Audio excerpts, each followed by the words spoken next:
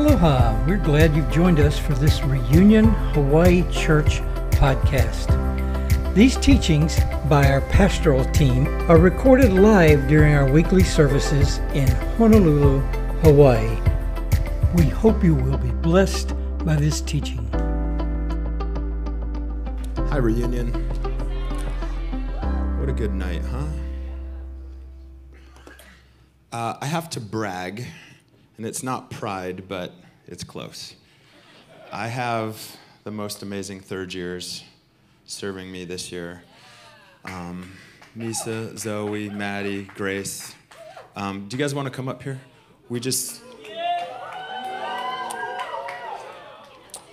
They're going to sing and dance for you. Just kidding. I wanted to just have a little bit of prophetic time tonight. I felt like the Lord was speaking over people here, and I asked the third years if they wanted to join in on the fun. I just have a couple of quick ones, and I'll turn it over to you ladies. Where'd my guy go? You're taking a drink of water right now. Yes, you. You, yes, you. What's your name? Shout it out. Noah. Hi, man. In the pre-meeting that we had tonight, somebody was saying that they felt like the Lord was actually commissioning different people in the room tonight. So anytime that we feel like the Lord is doing something corporate, I start asking him who that is specifically for, the individuals. And he highlighted you to me, man. I felt like he's commissioning you into something that you've been praying about. And I saw these two words, foreign journey. But it wasn't foreign necessarily meaning like another country. It just meant a foreign journey, meaning something so radically new for you. It seems like it would almost feel like you're relearning everything, like this new foreign destination. And that was about it. But I felt like him say, like, rest assured, like you're in his hands. So can we just reach our hands out to Noah? We bless you with what the Lord is doing in your life, what he's commissioning you into. We say yes and amen to his plans. They're so good. They're plans to prosper you and to protect you. And we just ask that his face would shine upon you so brightly that his light would literally reflect off you to the people that you're going to be serving. So bless you in Jesus' name. I first want to just publicly, I already prayed over this person, but Olivia, can you stand up? Olivia, for those of you that don't know, serves on basically every single little thing that you can do in a church. And Olivia walked by me earlier, and I was just struck with a different fragrance on you. You just smell different, you look different, like there's just a difference on you. And I just have to publicly recognize that the Lord is doing something new. He has brought you into a new season. He has put more on your shoulders in the easiest yoke possible. And I believe that you are going to fly through your yeses. You're going to offer him up everything. And it's going to be a beautiful season of just saying yes and a little bit more of being seen and being really okay with that. And I just want to say, and all of us to come alongside just an increase or a new season for you. And like, you deserve to be publicly honored. You deserve to be seen. You deserve to be loved. And you are. So yeah, I'm just going to pray over you real quick. Thank you, Jesus, for Olivia. Thank you for this beautiful daughter that serves, that goes lower still, always goes lower still. A daughter that has said yes and yes again, yes behind closed doors. And thank you, Jesus, for a season of saying yes, probably on stages, or yes in front of people, and yes to being seen. We say yes to an increase. We say yes to more. In Jesus' name. Okay, I have this guy that was up here, and I prayed for him. You. Can you stand up, please? Alex is your name.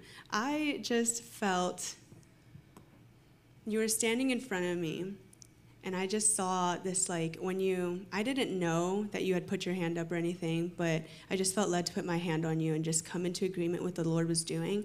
And as Nina was closing, and she was sending out a commissioning, I actually saw this, like, ball of yarn, and you were like looking at it and you were trying to untangle it, and it wasn't working. And the Lord just said, like, let me untangle this for you. Like, I am the Redeemer. And I felt like it was specifically with your calling, something that you've known it deep in your spirit, like what the Lord has commissioned you to do. And there may have been times where you tried to make it happen, and you're like, well, now I'm like looking at it and it's a tangled thing and I don't want to untangle it. Like, what if I? And the Lord was like, let it go. Let me untangle this for you. Let me untangle this with you. And I just want to speak peace over you. And like that he is the Redeemer. He redeems every little thing, and he is so good at what he does. So yeah, I just wanted to bless you with that. Hi, you guys. I'm Zoe, and that was Misa. Okay, first I'll start with this. I just heard the name Thomas. I don't know if does the name Thomas mean anything to anyone? A brother, cousin, Emma, you? Okay, a couple people. Could you guys stand up just so I know who I'm talking to, if this means anything to you? So I specifically heard the name Thomas, and I was like, okay, Lord, I don't know any Thomases. What does this mean?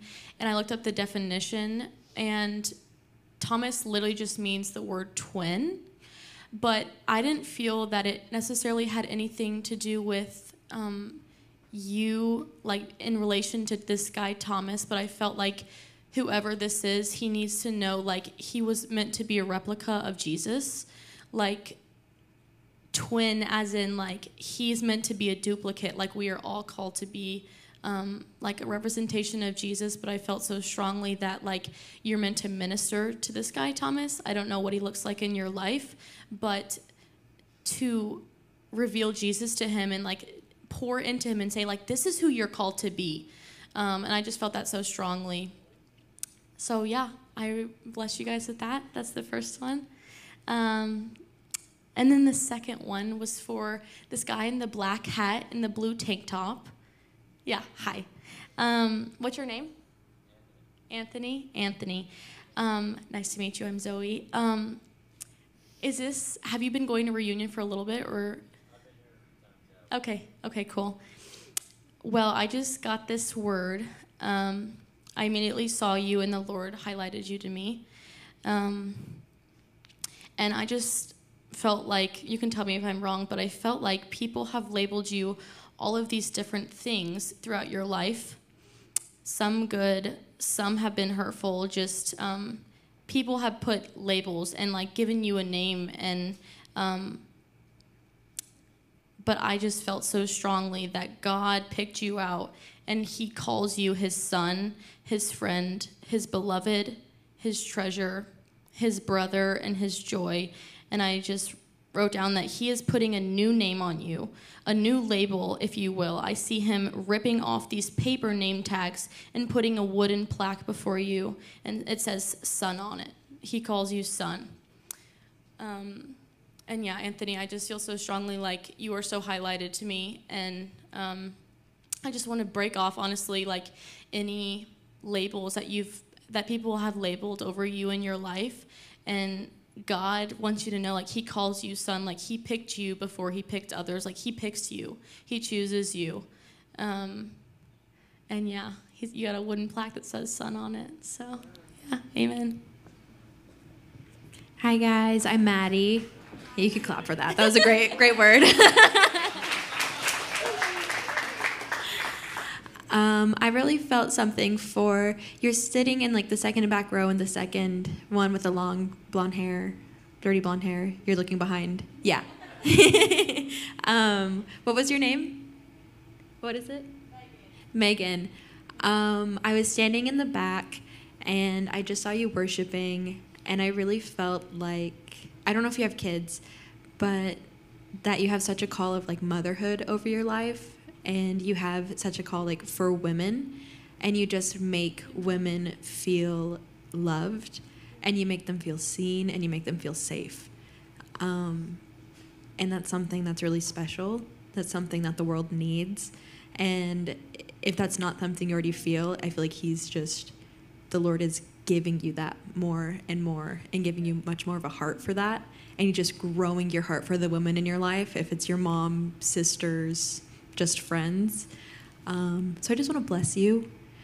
Megan, we bless you. In the name of Jesus, we bless the call of motherhood over your life. We bless the women in your life, that they come to know Jesus, that they get to look to you, and it's not scary or stressful, but you just feel the anointing of the Lord to love freely and to love fully. So we bless you, Megan. Amen. Amen.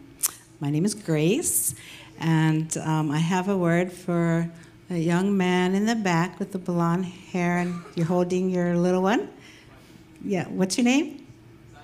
Simon. Good name. Anyway, first I'm going to read a scripture that the Lord highlighted for you.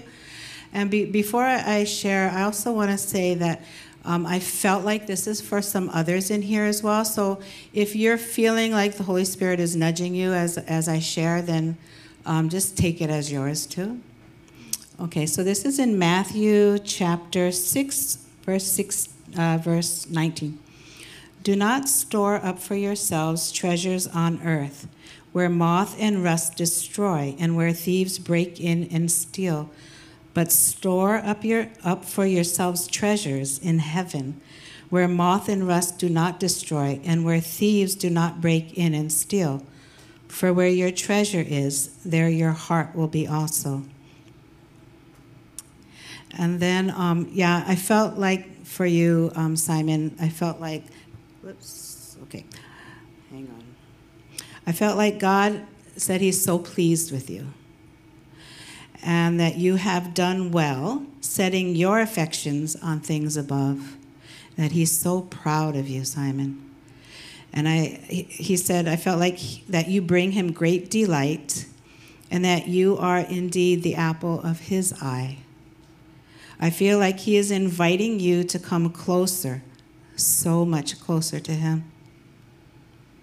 Also, I hear him saying that you are doing well leading your family. So I just honor who you are, Simon. I honor the Jesus that lives in you and the way you operate in life. And so I just bless you. I bless the treasures in heaven that you're storing up, even as you raise your children, lead your family. It's so significant to the Father. And so, I just bless you in Jesus' name. Amen.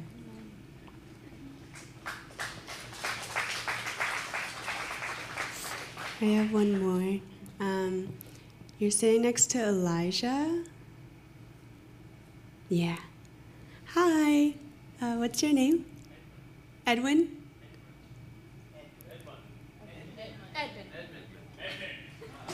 Edmund. Fantastic. Edmund. The Lord loves you.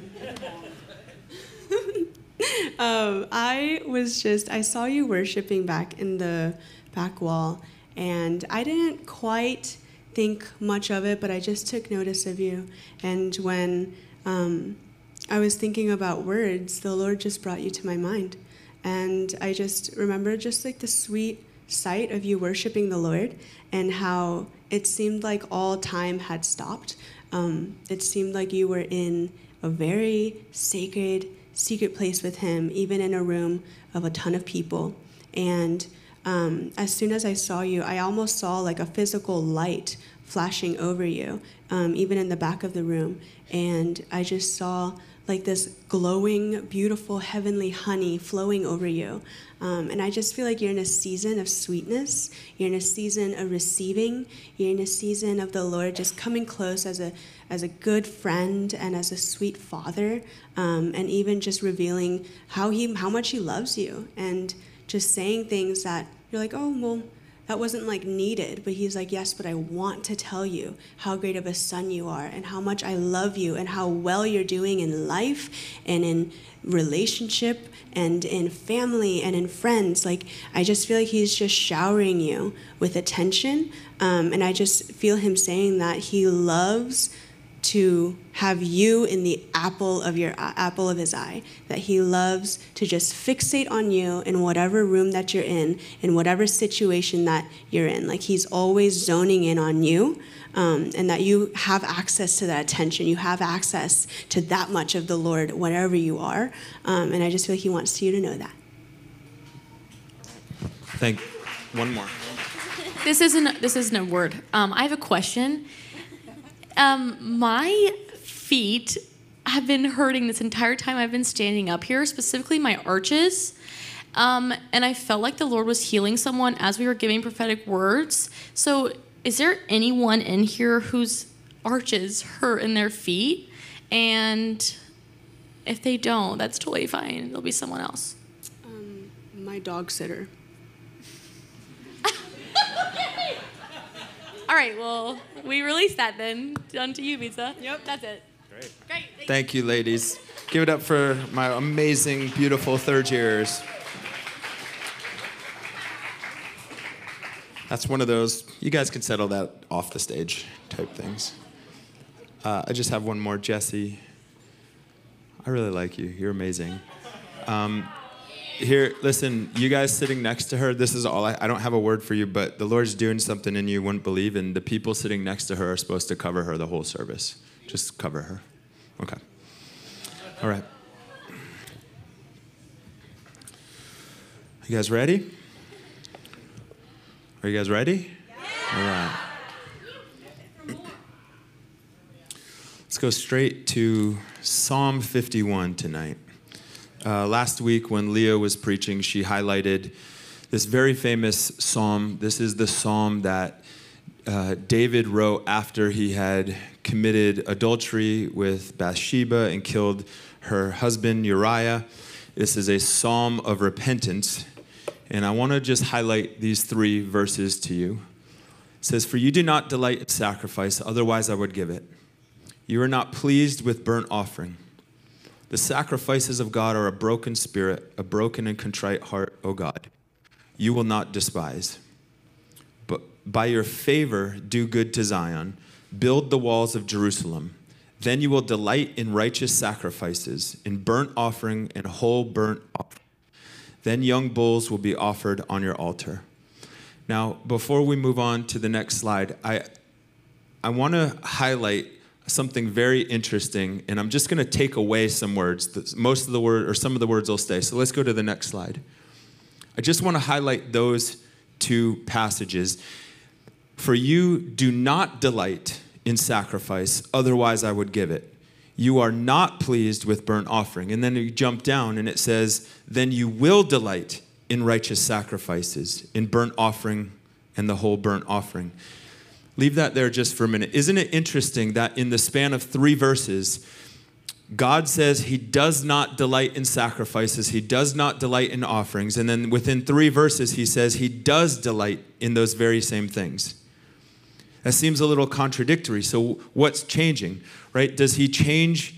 What changes his mind from rejecting the sacrifice and the offering in the top passage, and then just a little bit longer into delighting it?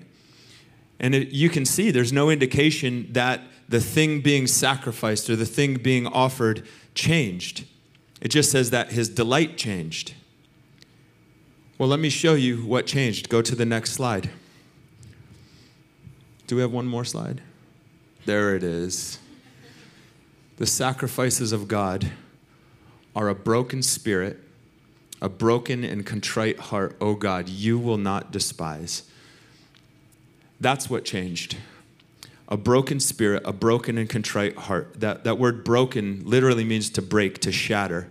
And the word contrite means to crush. It's this idea of surrender and yielding and letting yourself be pressed by the Lord. So what changed between the top of that passage and the bottom of that passage? It was the heart that changed. Repentance happened in that purple section. It's repentance that brings his delight upon the things he previously turned away from. I want us to understand that it's the condition of our hearts that we bring to him that seems to dictate whether he looks at it with rejection or whether he looks at it with delight. even when the sacrifices are exactly the same. What I'm trying to say is you can bring something to the Lord that's exactly the same that someone else brings to the Lord, and he will delight in one of them and he will reject the other. Because it's the condition of our heart that creates value in that thing being offered to him. And so often we think that his value comes from dollars or time or talent. And we think it's the thing that's being sacrificed, the actual item being sacrificed that stirs him. But the truth is, I don't think he really cares too much about the item being sacrificed. He cares about the heart of the one sacrificing that item. Again, we value dollars and time and talent, and we can give God 1,000,000 pounds of gold and watch him reject it. We can study our Bibles 20 chapters for 20 hours a day, every single day, and turn to look for him, and he's left us alone in our studies. But other times, we can just give him one word of praise from our heart, and we find ourselves exalted. The greatest gift to give him is not the perfect church service. The greatest gift is right there. It's the broken heart. It's the contrite heart. It's the broken spirit. Understand this. If you take anything away, take this away tonight. Our heart dictates the worth of our sacrifice. Our heart dictates the worth of our sacrifice. Again, the entire context of Psalm 51 is David repenting from adultery and murder. And what this is showing us is that God is not interested in rituals to appease him, especially when it comes to repentance. He does not want ritual with repentance. In other words, save your token prayers of repentance for some other God, because our God doesn't want those. He wants a broken spirit, a broken and contrite heart. In other words, the outward actions that we think he's so desperate for us to jump through, he's not. It's the inward transformation. We've probably all been to places, services, churches, schools, where they put on the show and they make it spectacular, and they do what all the hip churches are doing on YouTube and make it look exactly the same. And I'm telling you, with some places, God absolutely delights in that. And he is laughing and rejoicing on his throne. And other times when he sees that, he turns away and says, I don't even know you guys. True inward transformation only comes from a broken and contrite heart. And I love that, because it says the sacrifices of God are a broken spirit, a broken and contrite heart. And then I don't know if you notice this, but there's a promise attached to that. It says that God won't despise it. In other words, he will accept a heart in that condition, and that's a promise. It stirs him, it ministers to him, it puts him in the rightful place in our lives, and it actually does something in him. It boggles my mind that I have the ability to stir the Lord's heart. Let me rephrase that. My heart has the ability to stir his heart.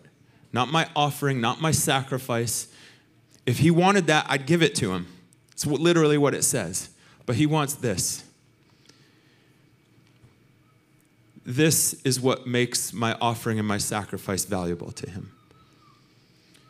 Well, tonight we're going to talk about this idea. We're going to talk about two different things. We're going to talk about the Pharisees, and we're going to talk about the Holy Spirit. Yeah. Two people who didn't know each other very well. About 200 years before Jesus walked the face of the earth, there was a sect of Judaism that emerged called Pharisees. And the Pharisees were actually not as elite as the Sadducees. We've all heard of the Pharisees, the Sadducees, the scribes, the experts of the law. Well, the Sadducees were like the most elite sect. You know, if you think about the Pharisees and the Sadducees, even though it's apples to oranges, that's religious. Now I'm going to give a political analogy. It's kind of like Democrats and Republicans. They're both in that thing, and they're two different parties. They're kind of competing against each other. Well, the Sadducees were the elitists. They were this aristocratic family of priests that you actually had to be born into the lineage of these priests to become a Sadducee. You couldn't join them if you didn't have Sadducee in your blood. And you had to go through all this training, but really it was your lineage that got you into being a Sadducee. But the Pharisees, anyone could become a Pharisee if you jumped through all the hoops. So that's why there was more Pharisees than there were Sadducees. It was actually a less elite club, if you want to look at it that way. And the Pharisees, their main system of belief revolved around what we call the law, the Mosaic law, the Old Covenant. And while they never really set out to do so, what happened with the Pharisees is more or less they ended up with their sect worshiping the law instead of the one who wrote the law. They actually put their faith in the letter instead of the Lord. Here's a famous statement from Jesus out of John 5. It says, "You search the scriptures because you think that in them you have eternal life. But it's these that testify about me, and you're unwilling to come to me so that you might have life." In other words, don't look to these scriptures that you think have life. Don't look to them for life. Look to me for life, and the scriptures talk all about me. And again, it's important to remember, Jesus said that to the Pharisees. How many of us today make this same mistake where too many times we think that Scripture is life, but it's not. Jesus is life, and he's found in Scripture. And that's why we've had so many weeks where we've talked about the importance of finding the author of Scripture when you read Scripture. Don't use that book. Don't use your Bible without the author of the Bible, because it will turn into legalism. Go listen to the podcast. You hear me talk all about it. I don't want to go there today.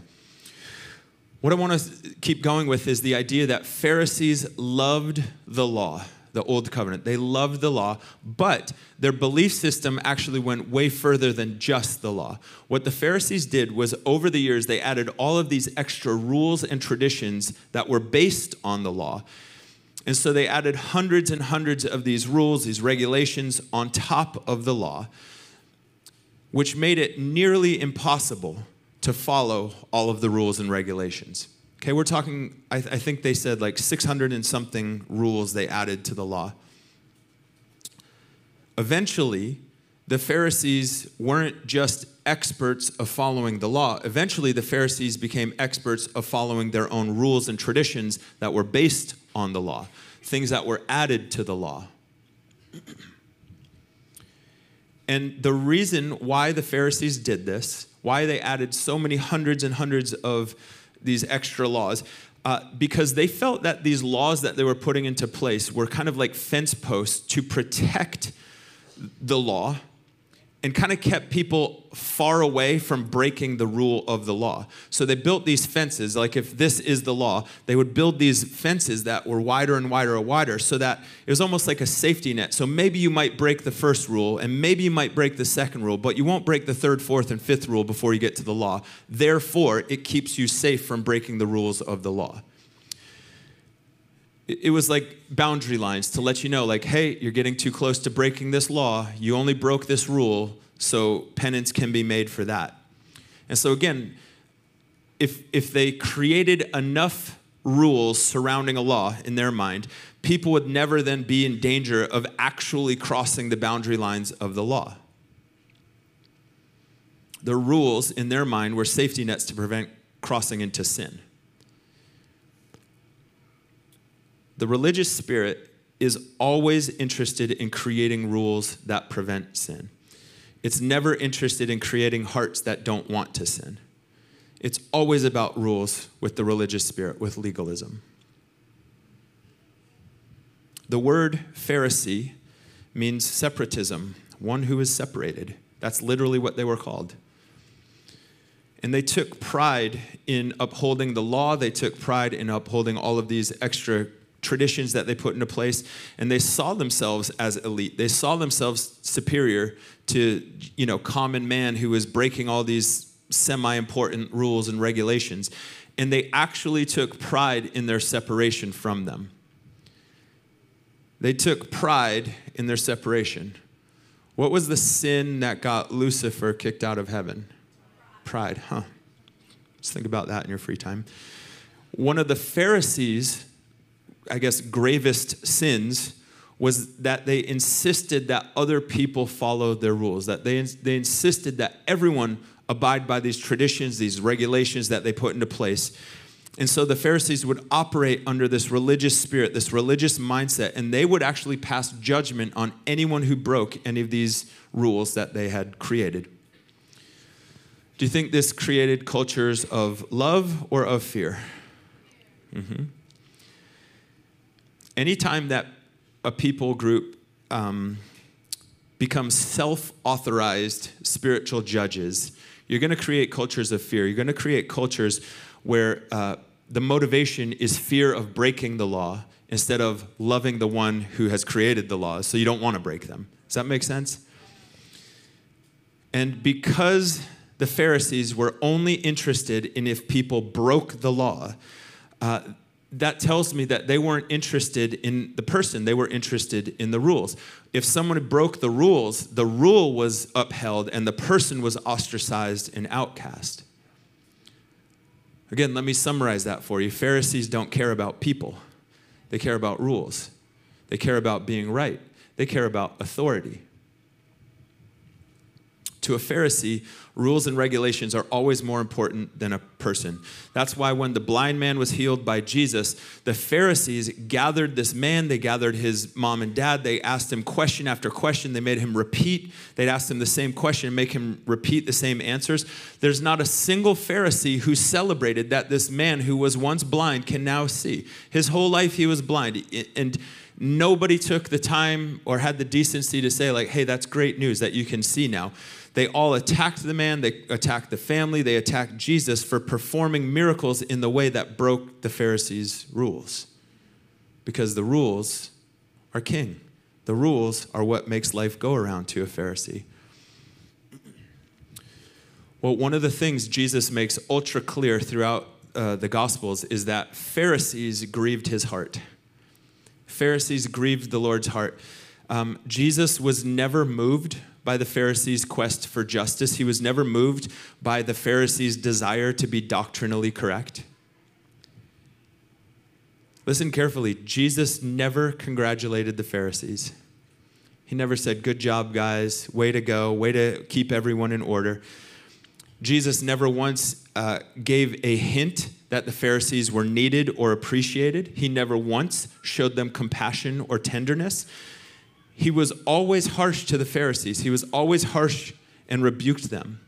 And I mentioned this a couple weeks ago. This is where it gets confusing, because if we think like a Pharisee, we're going to just think, well, what do we have in common? You know, Jesus, for the most part, the Pharisees believed a lot of the same stuff as Jesus.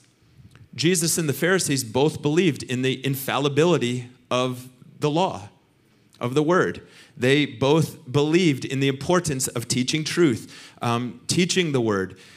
They both believed in the resurrection of the dead. It was the Sadducees who didn't believe in the resurrection of the dead. Jesus and the Pharisees both founded a lot of their core beliefs on the same essential matters of the faith. They both upheld the same practices and feasts and Sabbaths. So why was Jesus so harsh on them? Why didn't Jesus spend more time attacking the wicked tax collectors or the drunkards or the sinners? Well, it's because Jesus actually tells us that it's because the Pharisees caused so much harm. It was the Pharisees who caused so much harm. When they guilted and manipulated people into following the rules, the Bible says it made those new rule followers twice as much a child of hell than before. That was the outcome of following the Pharisees. The Pharisees would get more excited about someone following their tradition than somebody coming to a saving knowledge of the Lord. And at one point, Jesus rebukes them and said, he's talking to the Pharisees, you shut off the kingdom of heaven for people. You do not enter in yourselves, nor do you allow those who are trying to enter in. If there was one thing that made Jesus upset over and over, it's when people prevented others from entering into the kingdom of God. Biblically speaking, the Pharisees are the perfect representation of self-righteousness. Self-righteousness, righteousness found in self, right?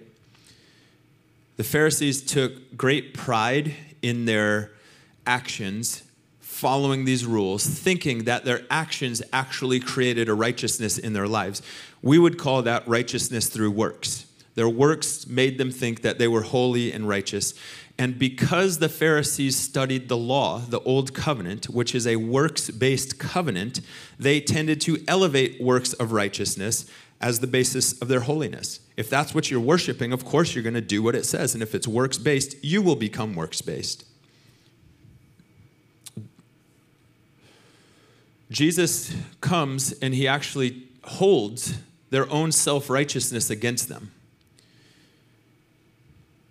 And while he never says, let me rephrase this. This is what he says. You hypocrites, you serpents, you whitewashed tombs. To the people who believed a lot of the same things that he believed. That's what he called them. To the people who were dead set on spreading God's word. Does that sound a little scary right now? Because spreading God's word sounds like a wonderful task.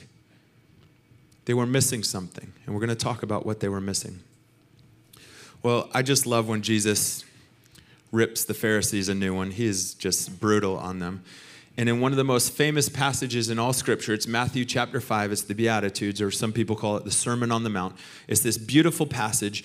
And towards the end of the Beatitudes, in Matthew 5:20, it says this. Jesus says, "For I say to you that unless your righteousness surpasses that of the scribes and the Pharisees, you will not enter the kingdom of heaven." Do you understand that what he was doing here was insulting them very, very plainly in their face, kind of like rubbing it in their face? Most people at that time felt that the scribes and the experts of the law and the Pharisees were the most righteous people because they followed the law down to the letter. Like they did everything. They even followed the regulations. But Jesus said their righteousness that they thought was righteousness wasn't even enough to get them into the kingdom of heaven. In other words, Pharisees, what you're doing can't even let you eat at my table. Like this is still that Isaiah mindset that your righteousness is like filthy rags because they're missing something. Well, part of the gospel that Jesus brought was so disruptive to Jewish culture at the time, this religion, because the scribes, the Pharisees, the Sadducees, the experts of the law, it was very exclusive, but Jesus' gospel was inclusive to everyone. The religious Jews, you have to either be born in, go through the schooling, go through the memorization, go through the cleansings, all these things, very exclusive.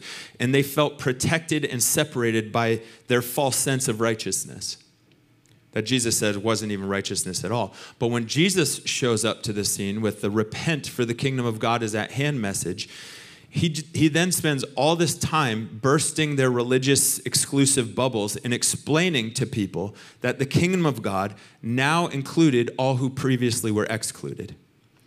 In other words, this is not just for the scribes and Pharisees. This is for the weak. It's for the lowly. It's for the poor. It's for the broken. Now it's for the lame. It's for the blind. It's for the lepers. And this is one that made the Pharisees really mad when he started saying it's for the unrighteous. It's for the sinners. That's who I came to covenant with. And when he said, repent, for the kingdom of God is at hand, what he was saying is that the day of mercy, the day of grace, the day of hope, the day of redemption, the day of peace, the day of new life, the day of joy, the day of justice, the day of the king's government, it's here, and it's fulfilled for all who repent and believe, not just those ultra-religious people. Because previously, it was just the religious people. And then Jesus just crushes them some more, and he makes us all kings and priests. He made you a priest who didn't go through priest school. He made you a priest who didn't go through 20 years of Sadducee school. And in that Sermon on the Mount, I love it when you go through each one, if you're weak, if you're poor, if you're broken, he doesn't say if you're weak, if you're poor, if you're broken, you sneak into the kingdom. What he says, if you're weak, the kingdom actually belongs to you. It's yours. Theirs is the kingdom. They inherit it. They receive mercy. It's so unfair. It's so unfair, and yet that's what he considers to be justice. God is not interested in fairness. He is interested in justice, and his justice often looks very different from ours. And this was an absolute slap in the face to the Pharisees, who thought their self-righteousness had earned them the kingdom. Their self-righteousness earned them an inheritance and it earned them mercy. And if anyone were to receive access to the kingdom of God, they felt it should be them. They played by the rules.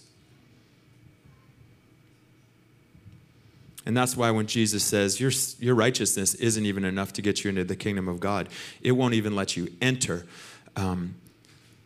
It caused a little tension, as you can imagine, that their righteousness wasn't enough. Because throughout that Sermon on the Mount, the people groups that he mentions, every single one, every people group he mentions, to the Pharisees and the Sadducees, they considered those people groups undeserving. And yet Jesus kept saying, but it's theirs. It's theirs. They inherit this. They get that. One of the things that Jesus was continually teaching the Pharisees was this concept that grace is actually incompatible with the law. Therefore, grace is incompatible with the Pharisees. And so many times, Jesus' interactions with the Pharisees, the tension and the fight was actually over grace. The Pharisees and the experts of the law, the scribes, they had one focus, the law of Moses. They learned it, they read it, they ate it, they slept it, everything. They knew it inside and out. And the purpose of the law, the purpose was to point out sin. That's why the Bible says we have the old covenant. It pointed out sin. It was to separate God's chosen people. The old covenant, the law.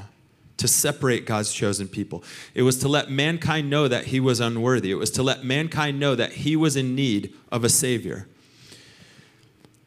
What does that word Pharisee mean again? Separated.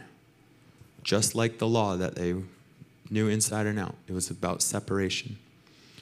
And then Jesus comes and he has a whole new focus for the new covenant, where mankind is no longer just in need of a Savior. Now mankind has a Savior. And everything changes when the Savior is here, when we repent, for the kingdom is at hand now. It's not this future thing, it's here. The focus was no longer sin in the new covenant. The focus now is what Christ has done for us. We no longer have to earn that salvation that we had to earn under the old covenant. Now it's freely given, and it's freely given to all, even the undeserving ones. While grace is a wonderful topic, I want to steer the ship back to where we were last week, just talking about the precious Holy Spirit. Because so much of what the Pharisees were lacking is found in the person of the Holy Spirit. So how does the Holy Spirit relate to this idea of grace? Well, his name is the Spirit of grace. Let me go to Hebrews chapter 10 with you guys. It says, how much severer punishment do you think we will deserve? He will deserve, he who has trampled underfoot the Son of God and has regarded as unclean the blood of the covenant by which he was sanctified and has insulted the Spirit of grace. Based on his name, do you think the Holy Spirit is more focused on law or on grace? Grace. He's not called the Spirit of law. He's called Spirit of grace. The old covenant was the law. Jesus came and said, it's now fulfilled. It's over. I've met all the requirements of the law. And at the cross, Jesus instituted this new covenant. And one of the major differences between the old covenant and the new covenant is that in the new covenant, we're empowered and we're sealed by the Spirit of grace, the Holy Spirit. The Holy Spirit not only gives us the ability to do righteous things, but the Holy Spirit makes us holy and righteous. Under the old covenant, they needed the Holy Spirit to help them do the works, but in the new covenant, we need the Holy Spirit because he makes us holy as our identity. He makes us righteous as our identity. And again, I don't feel like my actions make me very holy and righteous. Well, that's the mistake that the people make about the new covenant. They think it's about our righteousness. That's the old covenant. The old righteousness was about your covenant. It was about your righteousness, sorry. The new covenant is not about your works. It's not about our own holiness. The Bible is very clear that there's only one person's holiness and adequacy that makes us holy and adequate. And his name is Jesus. It's also very clear that it's the Holy Spirit who brings us into this place of adequacy. Say adequacy. Let's go to 2 Corinthians. Not that we are adequate in ourselves to consider anything as coming from ourselves. In other words, hey, you Pharisees, this is just going to destroy everything you think right here. Not that we are adequate in ourselves to consider anything as coming from ourselves, but our adequacy is from God, who also made us adequate. Are you adequate? You have been made adequate, past tense. Holy, righteous, pure, beloved. Who has made us adequate as servants of a new covenant, not of the letter, but of the Spirit. For the letter kills, but the Spirit gives life.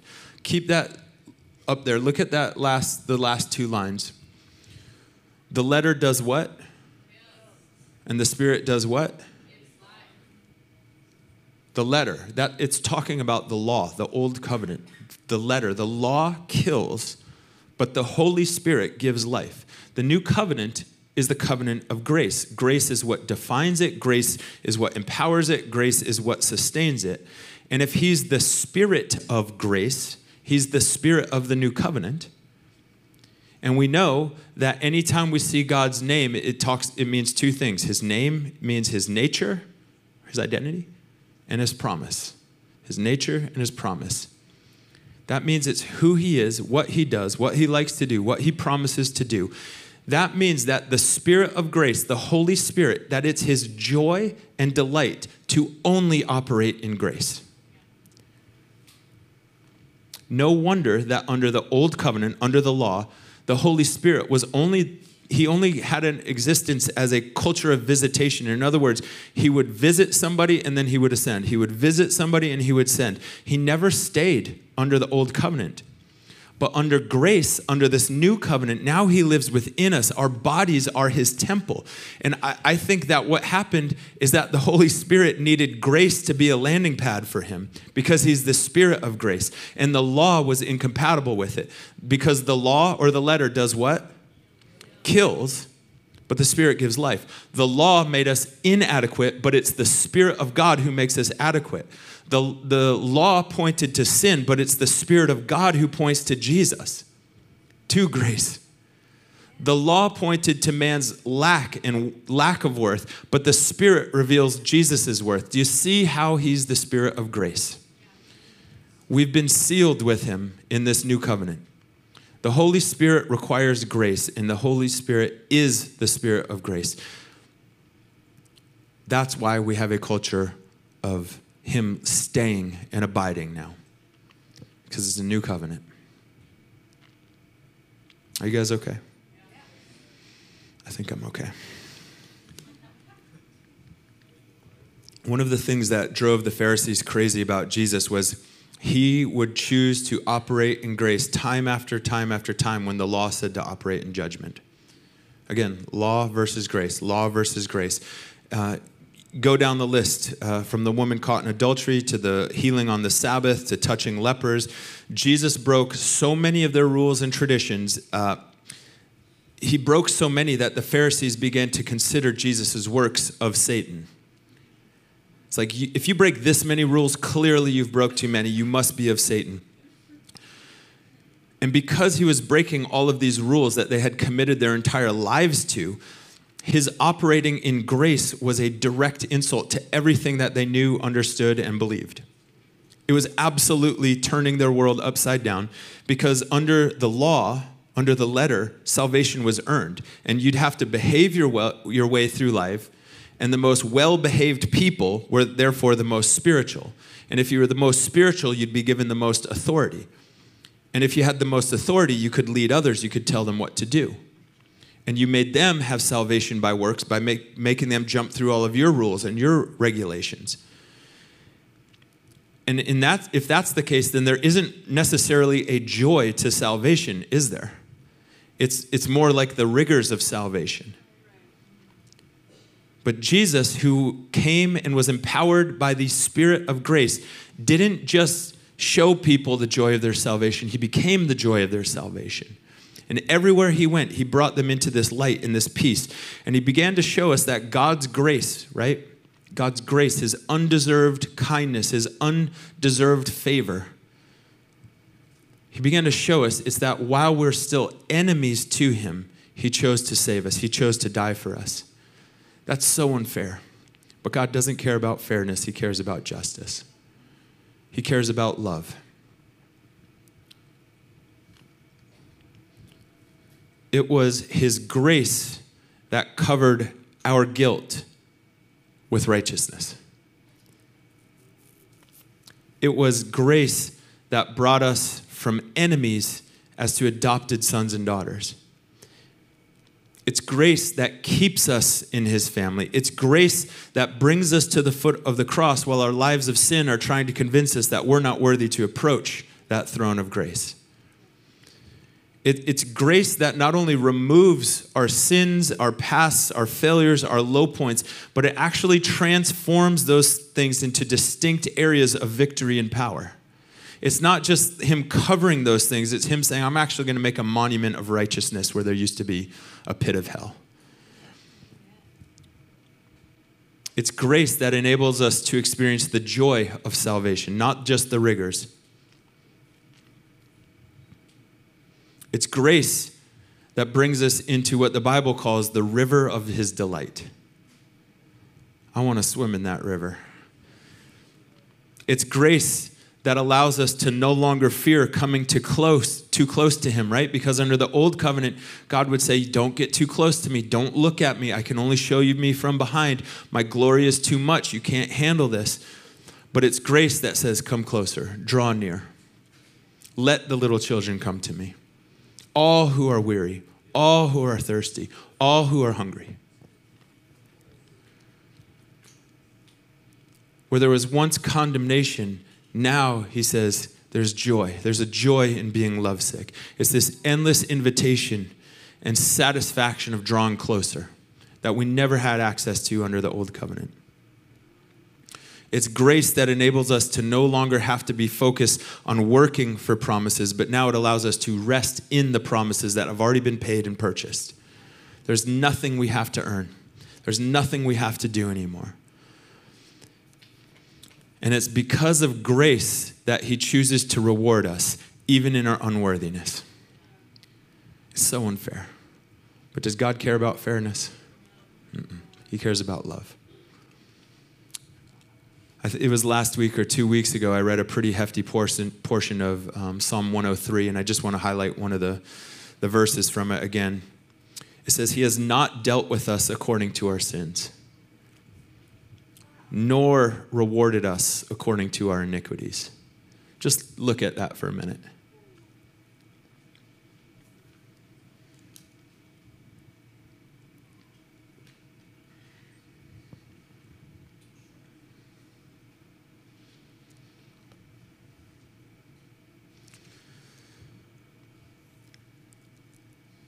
That's so unfair because we need to be dealt with according to our sins. And we need to be rewarded according to our iniquities. At least that's what the Pharisees would tell us. That's what the law would tell us. But we're no longer under law. Now we're under his grace. And it's the Holy Spirit, the Spirit of grace, who brings us into that positioning right there. It's the Holy Spirit, the Spirit of grace, who allows us to not ever have to feel the sting of sin and death and the law any longer. This is what the Pharisees were missing. You won't find any Pharisee in Scripture who ever demonstrates any fruit of the Spirit. Because fruit of the Spirit is always a byproduct of time with the Spirit. And if he's the Spirit of grace, and the very thing that your life is devoted to is the law, which is anti-grace, there's no way you're spending time with the Spirit of grace. And so when you look at the Pharisees and you think of the fruit of the Spirit, love, joy, peace, gentleness, kindness, self-control, go down the list, you won't find any of those things ever mentioned about any of the Pharisees. Maybe Nicodemus, but he's the one-off kind of guy.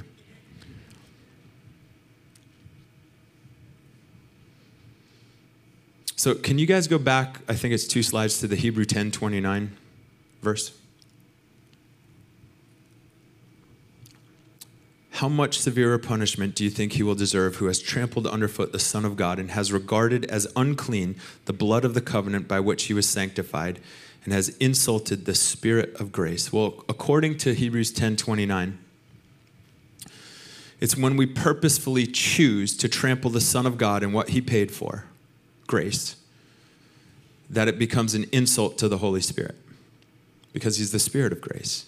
This insults the Spirit of grace, which is exactly what the Pharisees were doing. This is in Hebrews, but Jesus basically says this to the Pharisees in so many words throughout the Gospels. The law stands in direct opposition to grace, and those who live and die by the law will always stand in opposition to that Spirit of grace. Who is the Spirit of grace? The Holy Spirit. Why do you think that most legalistic believers almost always reject any of the works of the Holy Spirit in their gatherings? Because he's the Spirit of grace, not the Spirit of law. And if you're a people who are clinging to the letter and to the law, remember the letter brings what? Death. But the Spirit brings life. But if you're rejecting life, guess what you're embracing? Death. Those worshiping the law end up rejecting the one who brings life. That's just how it is. The Spirit of grace actually shows up in the Old Testament too. About 500 years before Jesus was born, the prophet Zechariah was speaking to a people living in chaos, living in fear. Zechariah is one of the most messianic books of the Old Testament. It's one of the most quoted books of the Old Testament in the New Testament. And Zechariah comes bringing this message of encouragement to Israel and talks about the return of the Lord and finishing this ruined temple that they needed to rebuild. And over, Zechariah promises about this coming Messiah. Hold off on that just yet. And what Zechariah does is he continually calls the Israelites into this place of repentance. You need to repent. He was calling them to turn from their apathy. They just didn't care about stuff anymore. And Zechariah is basically saying, you need to care about this. You need to turn away from your sin. You need to turn and fear the Lord. You need to turn toward him, because when you repent, you turn from one thing towards something else. And so in Zechariah 12:10, it says this: I will pour out on the house of David and on the inhabitants of Jerusalem the spirit of grace and supplication, so that, or then, they will look on me whom they have pierced, and they will mourn for him as one mourns for an only son. They will weep bitterly over him like bitter weeping over a firstborn. So here, again, the Holy Spirit, he has this name, the Spirit of grace and supplication. This time they've added supplication. A name always means nature and promises, identity and promises. That means that the Spirit of grace and supplication, that's who he is, that's what he does, that's what he's longing to do. And in this passage, when you look at it, when the Lord poured out his Spirit on this weak, dying, apathetic people, he broke through their resistance by pouring out grace, not law. He poured out the Spirit of grace, pouring out the Spirit of grace and supplication. And when he poured out this grace, it freed their hearts to call on him in repentance. But it wasn't till grace came that repentance came. Do you understand? Grace brings people to repentance. Grace does, not law. Undeserved kindness, undeserved goodness, undeserved favor turns people's hearts to repent. Romans 2:4, one of the most famous passages in the New Testament. Or do you think lightly of the riches of his kindness and tolerance and patience, not knowing that the kindness of God leads you to repentance? I don't see any mention of the law in there. It's his kindness to us when we're sinning. It's his kindness to us when we're being stubborn. It's his kindness to us when we're walking away from him that actually brings us back to him. It's his tolerance. It's his patience. It's this undeserved, unearned grace that brings people into repentance. It changes their minds to see things from his point of view.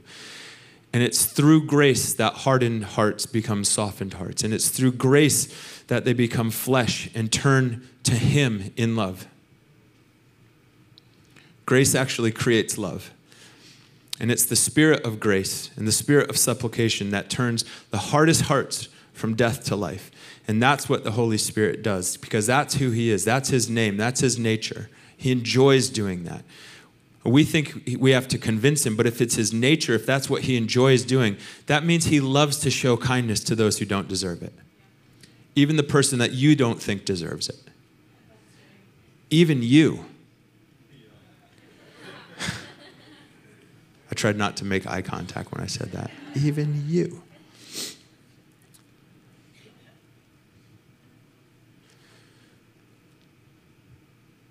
The old covenant was the works-based covenant. It paid close attention to what you did.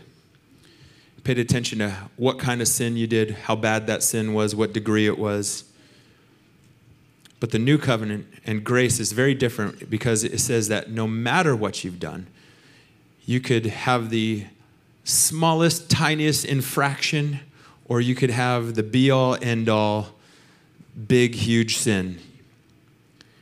No matter what you've done, grace actually draws us closer to the Father. It actually pulls us closer to freedom, and it pulls us into forgiveness and mercy that overflows in abundance. Because the letter kills, but the Spirit gives life. And what he does is he lures us closer. He lures us in, and he draws us closer to his kindness and his tolerance and his patience and his forbearance. And they're the old covenant. Fear was the motivator. The focus was sin. But in the new covenant, it's his love and undeserved kindness that draws us near. It's grace. I want to pray for you guys. Just pray with me. Spirit of grace, fill the room. Undeserved kindness. Undeserved favor, tolerance and patience, just fill this room because there's people who need to repent, and this is how it happens. I think some people in this room actually need to receive the Spirit of grace right now, to receive his undeserved kindness, receive his undeserved favor. And you keep saying, I'm hearing you, it's like I hear in your head right now, I hear people in this room saying, but I don't deserve it. That's literally how grace works, is that you don't deserve it. If you deserved it, it wouldn't be grace anymore. And so tolerance, patience, kindness, goodness actually flows over you right now. His focus is not on your sin because that's your works. What his focus is on his Son. It's on the blood that Jesus shed that covers all things in such an unfair way, but in such a just way. And so, Spirit of grace, flow in this room, flow over people's hearts. Infiltrate temples in this room, because you said our bodies are your temple.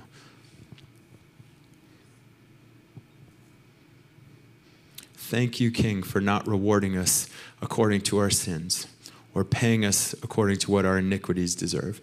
Thank you that you actually give us, it says, the riches of your kindness, because that's what you deserve.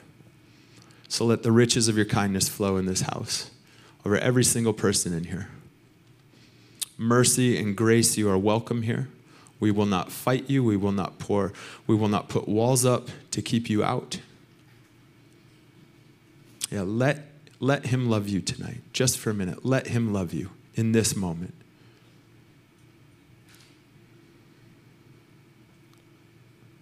King of kings, Lord of lords, righteous one, glorious one, holy one. It's because of what you've done. And we receive everything that you've done for us right now. We receive it. We choose to take it. We lay hold of it. We won't let you pass by, Jesus.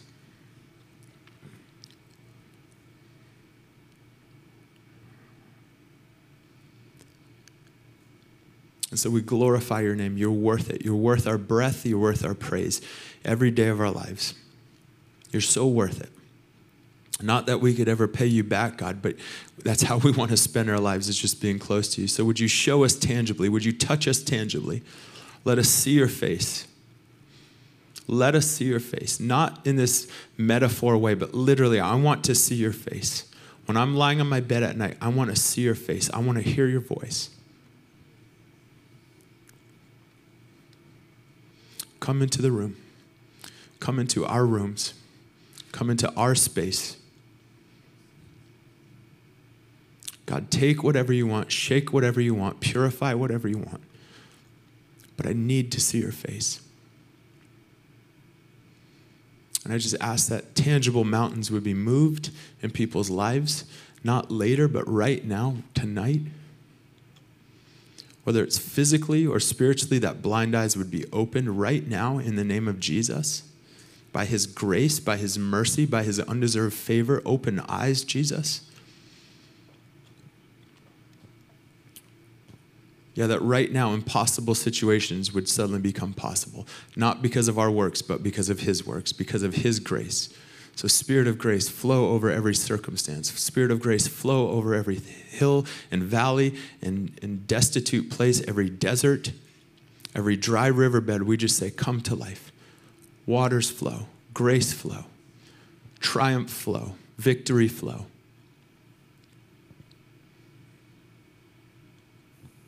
Thank you for tonight, God. Thank you that you're always willing to meet us. Thank you that you're always first in line to be with us. I know that's not how it works, but that is your heart. You're desperately seeking us, and I'm so grateful for that we don't have to hunt you down, that we don't have to find you. It says, the Bible says that you hunt us down, that you find us first, and then we get to respond to you. Thank you for always being there for us, God. Thank you for never turning away, for never leaving us, for never rejecting us, for never putting us on the cross, that you chose the cross instead of us having to do so.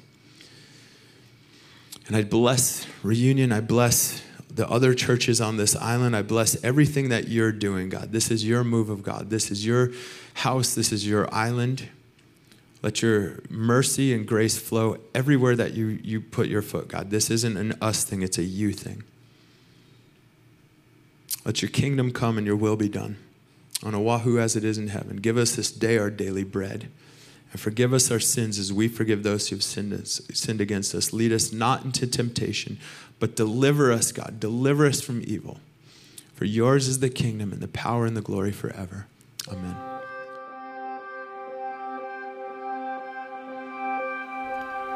For more teaching like this, subscribe to this podcast. If you would like more information about Reunion Hawaii Church, our website is reunionhawaii.com. If you're in Honolulu, join us Sundays at 5 live at Kahala Mall. Aloha.